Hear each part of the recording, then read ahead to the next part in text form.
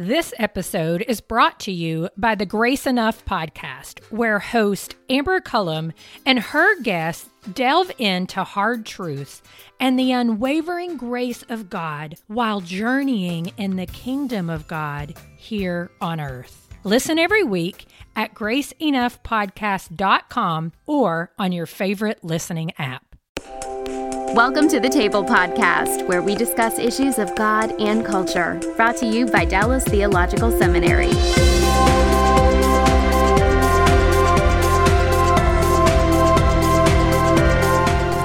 Hello, my name is Bill Hendricks. I'm the Executive Director for Christian Leadership at the Hendricks Center. And welcome to the Table Podcast, where we consider issues of God and culture. And today it's my very, very high privilege to welcome Horst Schulze to the Table Podcast. Horst is one of the co-founders of the Ritz-Carlton Hotel brand and has recently put a lot of the things that he learned in that process and really through his whole career in a book, Excellence Wins, a no-nonsense guide to becoming the best in a world of compromise. This has his story in it, and laced all through his story is ways in which God has brought him insight into not only business, but into people, into how life works, and ultimately into what ultimately really matters. And Horst, just thank you so much for being with us today. Great to be with you. Thank you. So this really all goes all the way back to your childhood, and you somehow got the notion you wanted to be in the hotel business. Now, you grew up in Germany. That's right. In a small town. And as I understand it, that wasn't a very honorable occupation, right? No, it was not. And in fact, people laughed at me and that I was doing it. And the parents of the kids that I was in class with that heard that I said it, they took it home. The parents went to my parents, but you said something terrible. What's wrong with your son? What's wrong with him? Yeah. Yeah. But you persisted, and to their credit, I guess your folks finally relented and actually found out a path, but that meant eventually you went and worked at a hotel, right? That's correct. I left my village and left my home when I was 14 and lived in the hotel, in a dorm room in the hotel where I worked, which unfortunately was at a time very far away. It was 100 kilometers. Today that is a zip over the Autobahn. At the time it took a long time to get there. But it could have been 1,000 miles away. That's correct, yeah. But you describe with great, I thought it was very, very eloquent in your book, this fellow who was the maitre d' there, Carl Zeitler. That's correct, yes, that's his name. And he made quite an impression on you. Why? He made a deep impression. I mean, in fact, for my life, he changed my life. The first day of work with Carl, and mind you, when everybody was laughing, but at the end, my parents said, now you're going to work now in a hotel where we could never go. This is only for very fine ladies and gentlemen. I was kind of set about that. I knew that everybody there was important. I was not. I was told that you are not, you're just a servant, and they are very important. But Carl Zeitler welcomed me at the first day, and two other kids to start at the same time, and said, now, tomorrow you come to work at 7 o'clock here. We show you your work. You clean first, you clean the restaurant, you be sure it's set. You after the meal service, you wash the dishes, and it was all clear. And the only work that you can do in the restaurant while the guest is there, clean the ashtrays. And then he said, now, but don't come to work here. Come here tomorrow morning to create excellence in what you're doing. Now, it went totally over my head. Cleaning ashtrays, cleaning floor, washing dishes. What's so excellent about that? Right. But he persisted. He totally persisted and keep on saying excellence in what you do. And I slowly, over a couple of years, started to understand what he meant. He simply meant, don't just do it. Do it with excellence in mind. Not spend more time here, but why create mediocrity if you can create excellence, no matter what you're doing? In fact, if you do it excellently, you define yourself as a person of excellence. Right. And he defined himself as everybody admired him. Every guest, every employee, he was admired, respected, highly respected. That, mind you, when I say everybody loved him and everyone admired him, he didn't compromise. He didn't compromise with us as employees. he compromised only this high standard. He was a standard setter, and he wouldn't have let anything go by that didn't create great standards. Huge impact on me. Well, you said you began to define yourself by excellence. You said, I defined myself. I could be a gentleman. Yeah. Well, in fact, I had to write an essay for hotel school. The typical way is you go to hotel school once a week, and they asked me when I was 16, 2 years in the business, what do you feel now about the hotel business? And it happened that evening when I saw Carl Zeidler, the maitre d'. By the way, he would have never come in the restaurant unless he looked absolutely perfect. Right. Immaculate. He was excellence. But he approached the table, and I realized, I saw it clearly, I kind of saw it before, but I never realized it. The guests were proud that he came to the table. And I realized every guest thinks he's the most important person in the room. So did we, the employees. And wait a minute, this is a reversal. We are supposed to be the servants, and they are supposed to be the ladies and gentlemen. And when I thought about an essay I was supposed to write, I thought I'd write about him. And I called that essay, I gave it a name, and I called it, We Are Ladies and Gentlemen, Serving Ladies and Gentlemen, which eventually I made the motto of Ritz-Carlton. It became world famous in our business. Right. But I saw that then, so I wrote that essay, and I said, and I realized I can either define myself as a gentleman in my work, no matter what that work is. Yeah, not the nature of the work. Not the nature of the work. The way I do it defines me. Right. Or I can define myself as mediocrity or nothing. So it's up to me. It's not up to society or the world or the next. It's up to me how I'm respected or if I'm a lady or a gentleman. Mind you, having been laughed at in school where I came from, that I went into this business, that was a discovery for me to show, no matter what I'm doing, I show you all, I can be a real gentleman if I do what I do right. And I realized also, the mediator told me always, if you do things right, the rewards will come sooner or later. Right. That's fantastic, because you're getting at something deeper than just whatever the nature of the job is. You're getting at the dignity of the person. That's right. That not only the people being served, but the person doing the serving also has dignity. Yes. Yeah. Well, it's all of a sudden your work is not just a function anymore. It's a purpose. It's a purpose. Exactly. And we all need the meaning. For me, the meaning all of a sudden was, I'm creating excellence, and I'm creating respect for my excellence in others. I'm going to be recognized. I'm doing the right thing. I can be proud of myself, what I'm doing. I'm not just doing something. I'm not just fulfilling just a function. Mm-hmm. You have stated that excellence is a decision. Tell me more about that. Well, I feel very strong about that. Yeah. That in fact everything in life is a decision. Soon we have to make a decision. We do it sometimes automatically without knowing that we make a decision. But if you turn left, you made the decision to turn left.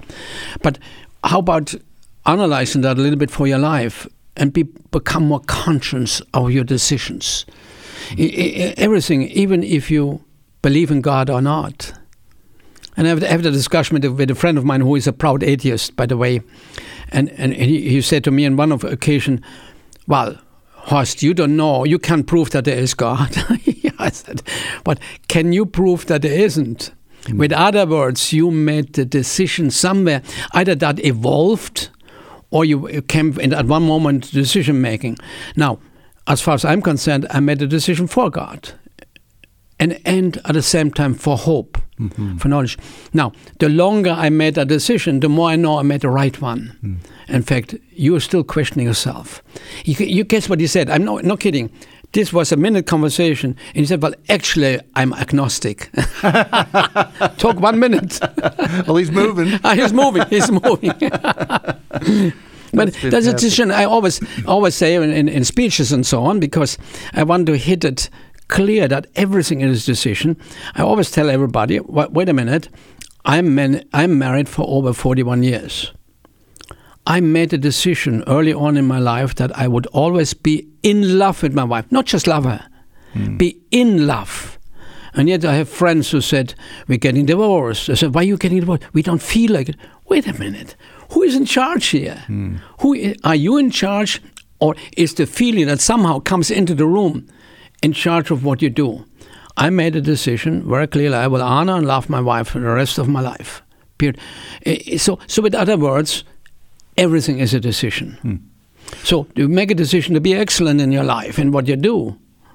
The thing that strikes me so much about your story, Horst, is you've been living with intentionality, not just randomly, passively, whatever comes along. Yeah. You're like a victim. It's like you've made choices and tried to make them to get you toward your purpose, not without a purpose.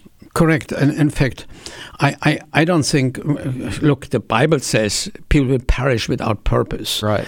And so you have to have a purpose. So what is your purpose? You have to question that. You have to be deliberate about it. And you have to implement the things that gets you to your purpose.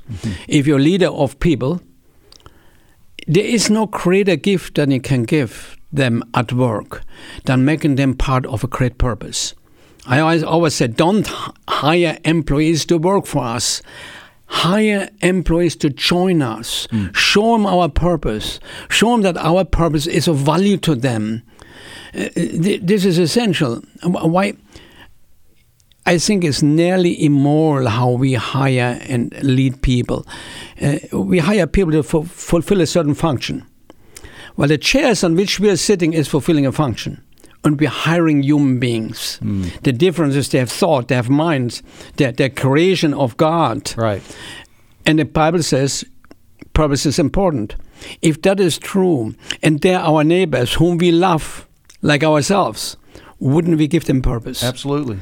Oh, yeah, obviously. It goes back just to what you said earlier. Carl Zeitler told you, come here to be excellent, have a purpose. Yeah. Oh, yeah, I had a purpose right there. That's right. And it played a role with me all my life. And it was fulfilling. So unpack that a little bit more, because I think I heard you essentially say that the leader's role is to give people purpose, not just a job to work. Yeah, but the purpose is if I'm hiring you to join me, I have to show you who we are as a company, what we think as a company, and where we lead as a company. As a leader means I'm a head of a group of people leading them to a certain destination. Right.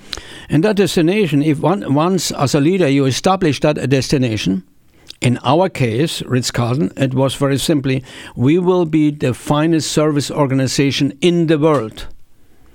That was the vision. Right.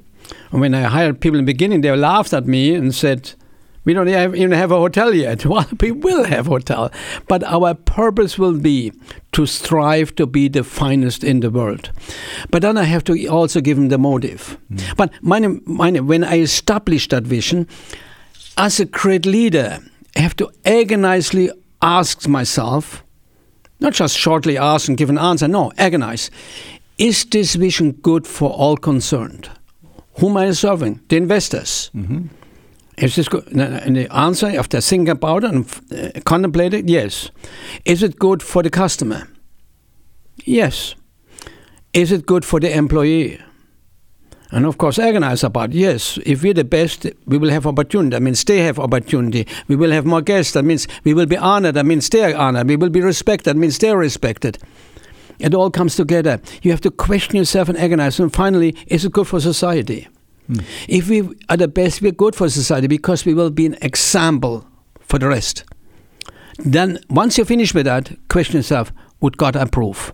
And if you do that, in that moment, you know how to go. You know the answers of what you do. You know the answers to questions that you have. Should I do this or not? Well, if it leads you to the vision, you should do it. If not, you should not do it. It's simple. Should I accept that this employee is not doing the job right? Having been advised, having helped. No, I cannot. I cannot compromise. I have no rights to compromise. I have no more moral rights to compromise. Once I know the vision is good for all concerned and God approves. It's clear. So how can you work without vision and without purpose, with other words? But be very clear that you understand the motive of your own purpose. to yourself and the company, and be sure that it relates to the motives, to general motives of your employees, and let them know, connect them to it. Now they're part. Now they not only have a purpose, they're part of something. And even Aristotle said, people to be fulfilled need purpose and belonging. Absolutely. You mentioned to I read an interview that you had been in that you had you trained all the staffs of all the 50 Ritz-Carltons or whatever that you'd opened. Yeah.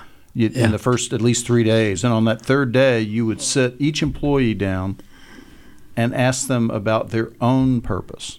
That's right. And right. I think the question was, each department. Yeah. Well, where do you want to be 6 months from now? Yeah, which was a fascinating experience the first time I did it. In fact, the first time I did it was in Australia. We opened a hotel in Sydney and sat down with them, and I said, it so happened with the waiter, and then it extended to every department. From there on, I did it in every opening and on every takeover, clearly with every department. I said, so now you're new here. What do you want your department to be 6 months from now? And the first one I did, I said, well, we want to be the best. Oh, that's great. What does it mean? And they defined it for me. In fact, they said things I would have been embarrassed to tell them. And then I talked to the dishwashers. I said, what do you want to be in 6 months? We want to be the best. Wow. And then I said, what is it? And they said things I would have never told a bunch of dishwashers. To be efficient, to be clean, and so on. Wow. There was something in your heart that there was something. Up. When I built it up, but when I said, so now tell me what you want to be, they screamed loud. I want to be the best. So a few months later, one of them is not very good. The question is, whose fault is that? He had it in his heart. He wanted to be the best. We failed to keep it in his heart. We have to accept that as leaders. That is leading people. That's helping. As leaders, we're here to maintain that environment. Now, I did that in every hotel around the world. And guess what they said? In every continent, we want to be the best. Every department, we want to be the best. It never changed. It's amazing. It's fascinating. And we are, or maybe me, cynics. Do they really want to work? Do they really want to be good? They do. I know it firsthand. And the role of leadership now is keep that emotion in them and in fact build it and help them to keep that emotion and create excellence consequently. So why do you think so many businesses, the Gallup employee engagement statistics, and sure. 2/3 of the American workforce is not engaged with their work, and I think worldwide that statistic is something like 87% of workers worldwide are not engaged with their heart's not in it. What is it that causes businesses to kill that desire for excellence, or to do better at least than we're doing? Yeah, well, very simple. We hire employees to fulfill a function. That's what I touched on earlier. They're just commodities. They're just commodity. And as I said, the chairs on which we're sitting is fulfilling a function. We're hiring human beings. We're hiring human beings who want to be part of something. We know that for a fact. That has been studied all over. Right. Why don't we give them a chance to be part of you? Because we don't give them a chance to be part of it, they look for being part in something else. They look to being part next door or with the union or whatever else. We miss as our leaders. The problem is we are managers rather than leaders. Mm-hmm. That's the problem. Instead of leading them towards something excellent, leading them, helping them to have a great work environment, etc., everything. That is our role. Our role is to keep it in them. And otherwise we fail as leaders. We have to ask, if this employee fails after a few months, we have to ask ourselves, our mistake, did we hire them wrong? Mm-hmm. Into the wrong job that they weren't fit for. They weren't fit for. Did we not orient them right? Didn't we align them right to the organization? Alignment is one of those buzzwords which everybody uses and it's not happening. Did we align them right? Did we teach them right? Did we handle them right? We have to question where we failed so we can improve our process that creates good employees. Otherwise, if we don't know what we did wrong in that situation, how can we improve? Oh, but it's so easy as manager. Let's just throw them out and get somebody else and go on and said he was not good. But just maybe you're the one who was not good. Well, as you know better than anybody, turnover is a very expensive proposition. And so every failed, employee, that's a huge nick against the company financially. Because you train them and their knowledge walks out the door. Exactly. Exactly. Terribly expensive. And you've got to go find somebody else and onboard them.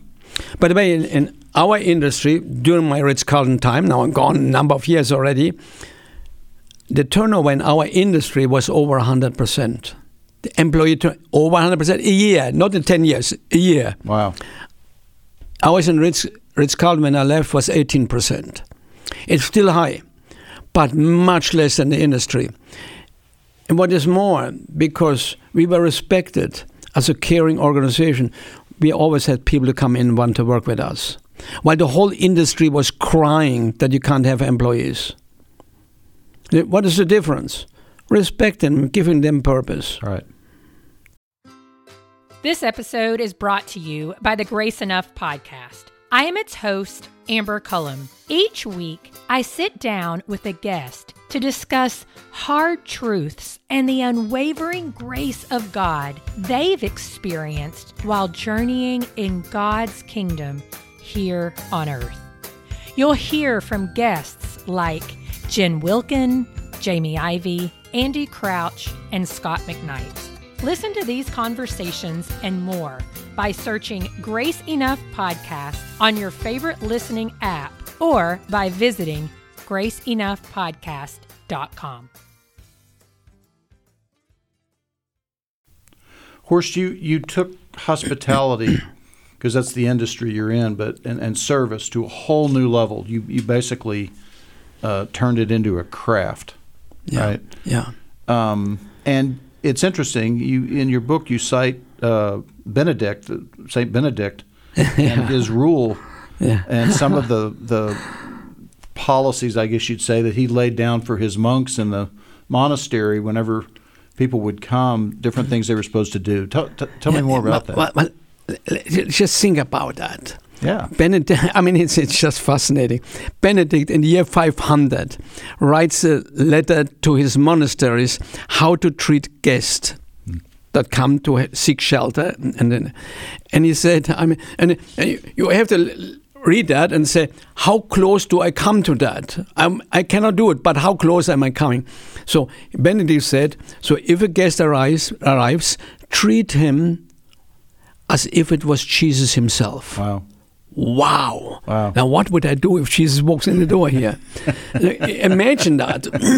Next, he said, and it's unbelievable. He said, the abbé, if the guest is by himself and needs company for a meal, the abbé, even if he's on a fast, should break the fast and have dinner with him. After the abbé washes the guest's feet. Oh, my gosh. How close do we come to that one? Yeah. So if you read that and say, wow, how close today can I come to that service? That certainly is respecting each guest that come in. Be glad that each guest is in. Truly welcome each guest. Truly welcome them. Look in them in the eyes and say, we're glad you're here. Serve them as well as you can. That's how I look at services. Simply, anything can be defined. Let's define service for a moment. The first step of service is welcome. Not hey, but a real welcome. Honoring welcome. Welcome, sir. In that moment, if I say hi, I'm saying, oh, I'm on your level. I'm here to say I'm here. If I say, welcome, sir, good afternoon, or ma'am, or whatever. Right. In that moment, I say, I respect you. But at the same time, I'm saying, I'm professional. So welcome. The next step of service is to comply to the guest's wishes. The moment that the guest is in front of me, it's not about me anymore. It's about what the guest desires, wishes, or needs. And I have to be the one that help them to make the right decision. and do the right thing and give them the right thing. That has to be. It's not about me or my company anymore. It's about their desire and need. That's the second step of service. And the third step is, thank you for allowing us to serve you. Have a nice day. Say goodbye. That repeats itself constantly every day. That can be in a fast food store or in a hotel or in a law practice. Mm-hmm. It doesn't matter. It's the same. You have a fine greeting from the moment when you contact. It has to work out right, caring, respectfully. The instant you make contact with the customer until the instant you leave you. And in between, you care for them, for what they need. So, Horst, describe for me, what's the satisfaction for you when you know that you have served this customer well and they're saying, this was such a great experience, thank you.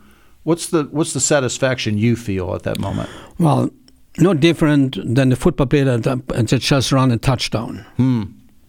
I'm happy that we accomplished what we set out to accomplish. It's fulfilling. It's rewarding. It's also, and you always question yourself. You have to question yourself. And if you don't do that, we miss something. Would God approve? That's one of the great things. So ultimately, you're not just trying to please the customer. You're trying to please God. Exactly. Well, exactly. And because if you do that, if the customer were Jesus. Yeah, exactly. You have some biblical underpinnings for this. You've got Hebrews 13:2, for instance, where Hebrews 13:1 says, "Show love to the brethren." That means your brothers and sisters in the church. And then it says, "Do not neglect to show hospitality to strangers, for by this some have entertained angels without knowing it." That's right. And furthermore, your employees are very close neighbors. Yes. Love your neighbor as yourself. Love your neighbor, right. Why wouldn't employees suddenly not be neighbors? Exactly. It's kind of really silly, isn't it? But so are the guests. Mm-hmm. So there you are. Your direction, your biblical direction is clear. It's very clear right there. But again, I want to make clear so it's not misunderstood. That doesn't mean you compromise. All right. Away from your vision and one direction, because when you compromise, that means you're going against the rest of your neighbors. I was going to ask, so you're ladies and gentlemen serving ladies and gentlemen. Yeah. I'm sure periodically in your hotels you had a guest who was not acting like a lady or a gentleman. And what do you do at that point? Yeah, we had that a few times. Yeah. You can bet on that. Well, it's interesting. Very beginning when I said in the first hotel, I was running the first hotel. I was in charge of operations, so I ran the first hotel. I said, here we are not employees. We are ladies and gentlemen serving ladies and gentlemen. That means you behave, you act, you think everything like ladies and gentlemen and so on. And you respect every guest as a lady or a gentleman. So, in fact, I remember so well a doorman who turned out to be an outstanding gentleman working for us for 30 years for the company. I said, well, Mr. Schultz, not every guest is a gentleman, ladies. And that's not our decision to make. That's not our decision to make. In fact, but of course, there comes a point where we make the decision, this is not enough of a gentleman, or not enough of anything, and we have to do something about it very clearly. Delicately, but clearly. Delicately and still professionally and excellently, and with values and everything, we have to do something about that. We have to throw guests out of the hotel, if you will, sure. But because you've got other guests that are... Sure. And besides that, we have employees. We have, for instance, I have a situation, and I think I tell the story in the book, where the guest who was living on the club level, and he pinched the ladies that work in the club lounge. Now, well, I cannot accept that. I cannot. No. I have to protect my employees. Right. So we moved them out. You are serving a luxury market, but it becomes clear from some of the interviews that you've done, you and your wife and your family actually live fairly simply, as I understand it. Yeah, well, we not extravagantly. No, not at all. This is not who we are. We're not happy there. We're not happy there. We have a good life. The greatest value in our life is being together and enjoying the reading together, being together, and so on. Like most people, most people say, well, we like to travel together. I don't. I like to be at home together. You got plenty of travel. Plenty travel. So that in itself makes it very easy life. And most people ask me, because they think of me of a fuddy duddy, Ritz Carlton, and all that stuff, and they ask me, what are the greatest restaurant in Atlanta? I said, I don't know. We like to go. We like to eat at home, and we go to the neighborhood restaurant. It's not important to us. But again, because of my travel everywhere I arrive in Hong Kong. I get picked up by the limousine. The owners of the whole hotel invite me to the finest restaurant, and it's enough. Right. And we find truly fulfillment of just being together, to be together, to go to church together, to be able to pray together, to live together and honor each other, and have a great, wonderful life together. Marriage is so great for me. It's such a great thing. If you think about that for a second, the only institution on this earth that is ordained by God, why wouldn't make that excellence? If I'm making, how much effort do we put in efforts to make our companies excellent? Why wouldn't we put the same effort into our marriage? It all goes together. Excellence wins. And you're going to win in that too, because if you're excellent with your wife, we're going to win. It comes back to you. You had a real turning point in your life that I want to come to. But before I get to that, I wanted to ask a question. How did you come to faith? Oh, I was baptized as a Lutheran, go to school. When a typical Lutheran go to 3 years of very intense at that time in Germany classes before he got confirmed. And how? I mean, unbelievable. And today I think it was too much. And then he got confirmed, and then I left with my words out of the Bible for my life. Psalm 91:4. He will take you under his wings and edit in there. Your confidence will be under his pinions. His truth will be your shield and armor. Your shield and armor. I was translating here. Yeah. So that was with me. But I didn't go to church. I didn't have a relationship. But it was with me. And when I needed it, I pulled it out in a hurry. Right. But then something happened. In the meantime, I was married. My wife said we have to find a church. I was very critical of every church. I'm critical. I'm critical. Yes, excellence counts. I walked out of it, and I took my job in Atlanta where we started Ritz Carlton, and my wife, staying back because she was pregnant, wanted to finish her pregnancy, said, okay, find a church.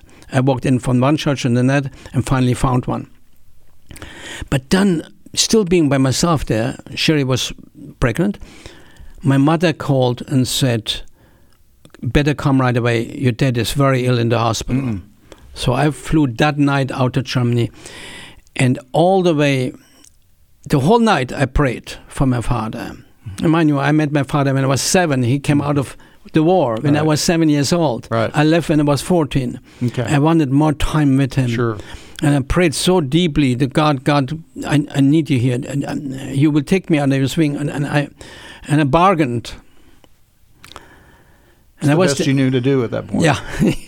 I was there for 10 days, and my father was fine. I flew back after 2 weeks, and I walked out of the plane in Atlanta.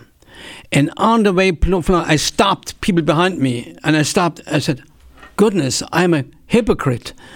I didn't pray once coming back and thank God when I needed him. I was basically on my knees the whole flight, and when I came back, not once did I look him in the eyes and said, thank you, Lord, you did it.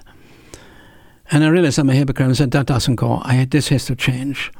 I found a church. In the church, I joined Bible class. I accepted Christ as my Lord, and I must have from all I do. And it was a relief. It was a relief. And I said, because this moment was so overwhelming to realize, I'm a liar. I'm a hypocrite. What is this? What kind of person am I? I really questioned myself. It was a serious moment in my life. Sounds like it. Yeah. Well, then you had another serious moment when you went to visit your doctor at some point. Yeah. And he gave you some bad news. Yeah. Well, yeah, I can tell you that. I went to the doctor first and said it's no big deal. When I said I have to check it one more time, and they took a sonogram and they said, you have to be operated right away. And after the operation, they said, well, you had a serious cancer. On Monday next Monday we're going to start chemo. We give it that, and this will happen. This cancer always comes back as a snowstorm. And I said, well, hold it. I'm in charge here. You don't tell me when we start chemo, because I'm in charge. You can ask me, we can discuss it, but don't tell me that. And besides that, I don't accept your finding. So I went, who is the expert of this cancer? Well, the real expert is Dana-Farber. So I made an appointment there, and I had an appointment with the expert of this particular cancer. It's a certain sarcoma. Mm-hmm. And met with them, and they said, well, it will come back within 10 months or a year, always as a snowstorm. I didn't accept that, so I went to MD Anderson. So they said, well, you have a year to get ready. I didn't accept that. I went to Mayo Clinic. I'm sure they're smarter than all those guys, but they told me 10 months. So you can imagine, and then I looked at my children, my 1.5 year, 5-year-old and 10-year-old. This cannot happen. This that cannot happen.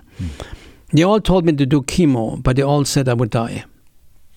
So I said I look for alternative, and I found somebody that said, if you go on this diet. Now, mind you, I can tell you a long story how we found. There's no question about it. Unequivocally, God helped me to come to this particular diet. It's too long a story. I accepted that diet, and I liked what he said. He said, you're going to live. The diet is going to go away. So people said to me, oh, you were courageous not to have the regular doctors to do that. No, the doctors all said they're going to die. This said, the guy said, I'm going to live, so I choose him. Right. And I went on my knees. We went on our knees, I can tell you. It's a good combination to let me tell have a plan, but get on your knees. You better believe it. So, but the amazing thing at a time like that is suddenly you really know. Oh, intellectually everybody knows, but you really don't know. They never really accept it totally. I'm mortal. This is a short thing here. This is a short moment, and there's somebody else in charge, no matter what. And because all your ego, it's gone. Yeah. All the world, all the stuff, the pride, the ego, the career, all the stuff, and the horse shoulder, horse, good job, and all that's all irrelevant, totally irrelevant. You got nowhere else to turn, and if God doesn't show up, that's only God. You're in trouble, right? You're in trouble. I do not understand how people can do without it. It cannot fathom that. But God is there then, and you can feel it, and you know it. And you know it more and more. There is a relationship that is undeniable. And I know for a fact in my mind today that God was knocking on my door. He had knocked on my door many times. But this time he was knocking very loud and said, hey, listen to me. I'm here. Pay attention to me. I did. And you did. I did, yes. and it never goes away. And you seek this unbelievable relationship moments. You don't ever have it quite there, but it never goes totally away. And the longer you're in it, the longer you know, my decision is the right decision, rather than the other guy, my friend's decision. Mm-hmm. I know. It's a terrible decision. It's a decision to sentence yourself to oblivion. What a sad thing. And absolutely. You want to help people like that. Oh, absolutely. To come to the end of your life and you're all alone in it. Yeah. That's it. You know, what a sad decision. But you lived through it. You did recover. Yeah, we did recover. In fact, the follow-up story, a couple of years ago, I had made a speech in Johns Hopkins University, happened to have dinner, and happened to have the chief oncologist sitting beside me. And I said, I had this cancer.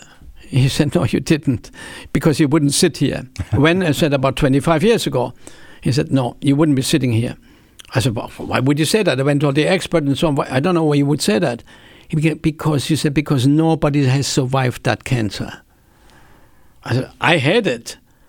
And he said, since you're so sure, he said, I'm telling you, 25 years ago, that diagnosis wasn't as good as today. You didn't have that cancer. He said, but if you're so sure, you were operating in a good hospital. I told them where. Why don't they have? I'm sure they still have the slides. Send it to me. So I did it. I was just checking in again into a plane. By the way, traveling all the time.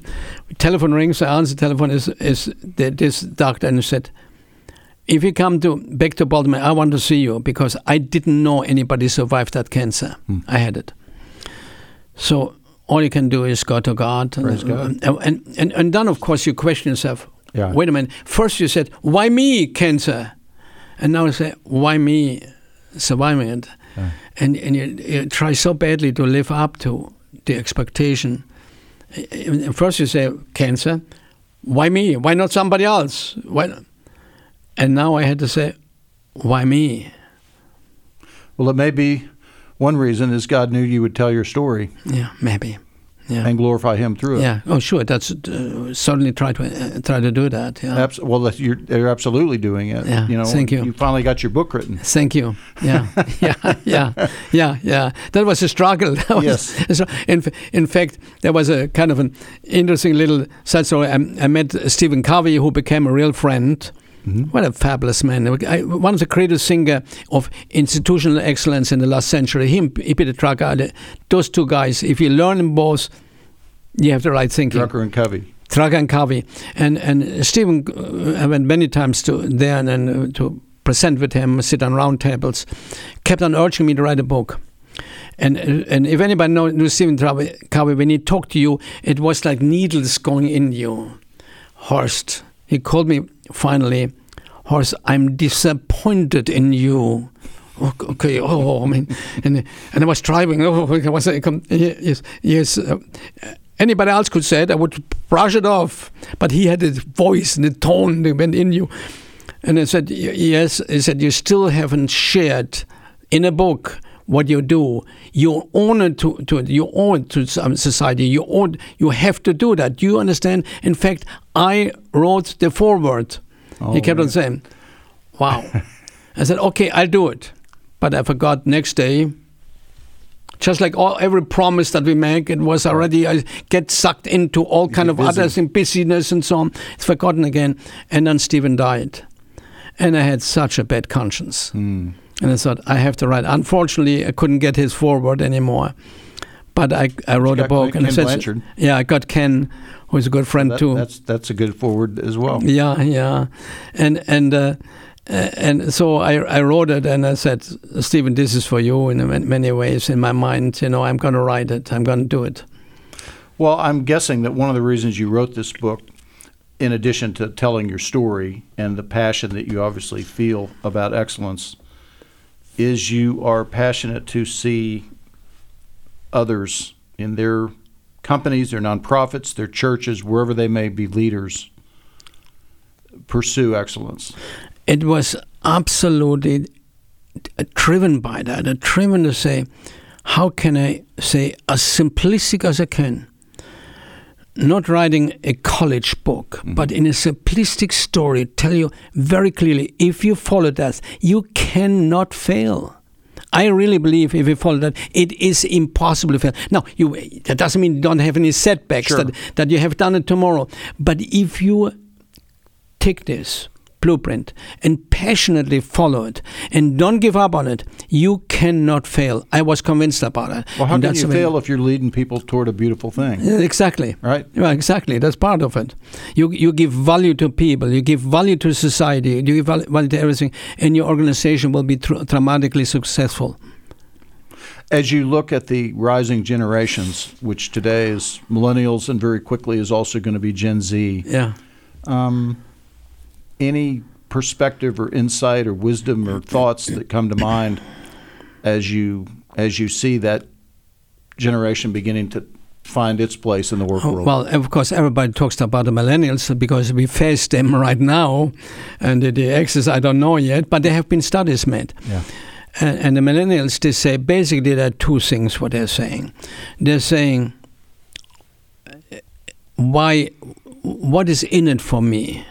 What am I doing? What's in it for me if I work here? What's in it for me? Now, let's be honest. We want to say that too, but we were afraid to ask. We were afraid. They're not afraid. They say, "Oh, what's in it for me? I go next door." Right. It wasn't that easy for us. We grew up. It wasn't easy to go next door, and we wouldn't have dared to because that was similar. Keep it. That was the attitude. So they're saying, "What's in it for me?" Yeah. So my question is, why wouldn't you tell them? Well, I tell you what's in it for you. Here's our vision. You can join us in a dream, and that dream will accomplish growth for the company. That means it will accomplish growth for you. If we are the best in the world at what our vision was, if you try me to do that, then we will be respected. That means you're respected. We will be honored, in fact. You will be honored. So, with other words, you will be part of establishing the image of this company and simultaneously define yourself as a person of excellence. Tell them what's in it for you.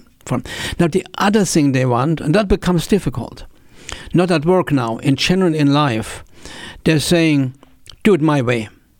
Now, we as hotel have to adjust. In the ultra-luxury business, we adjusted. We call every reservation, say, what do you want when you come here?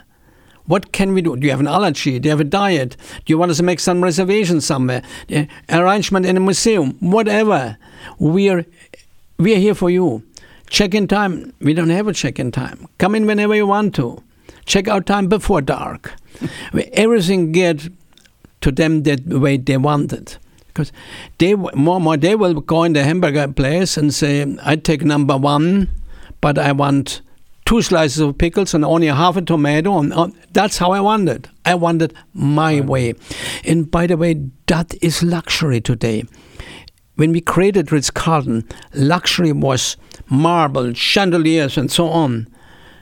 To those customers, to the sons and daughters of this customer, that's not luxury. The luxury is to do it their way. So millennials will need to begin to subordinate what they want to what that customer wants, is what you're saying. No, the millennials said, no, we as business have to subordinate to their expectation. That'll be a challenge. Yeah. Well, Horst, thank you for being with us today on the Table Podcast. This is just a wealth of very valuable input on leadership, on servanthood. Thank you for your experience and all that you've shared with us. And if you have a topic that you would like us to consider for the Table Podcast, please email us at thetable@dts.edu and join us next time for the Table Podcast. I'm Bill Hendricks. Thanks for listening to the Table Podcast. For more podcasts like this one, visit dts.edu/thetable. Dallas Theological Seminary. Teach truth, love well.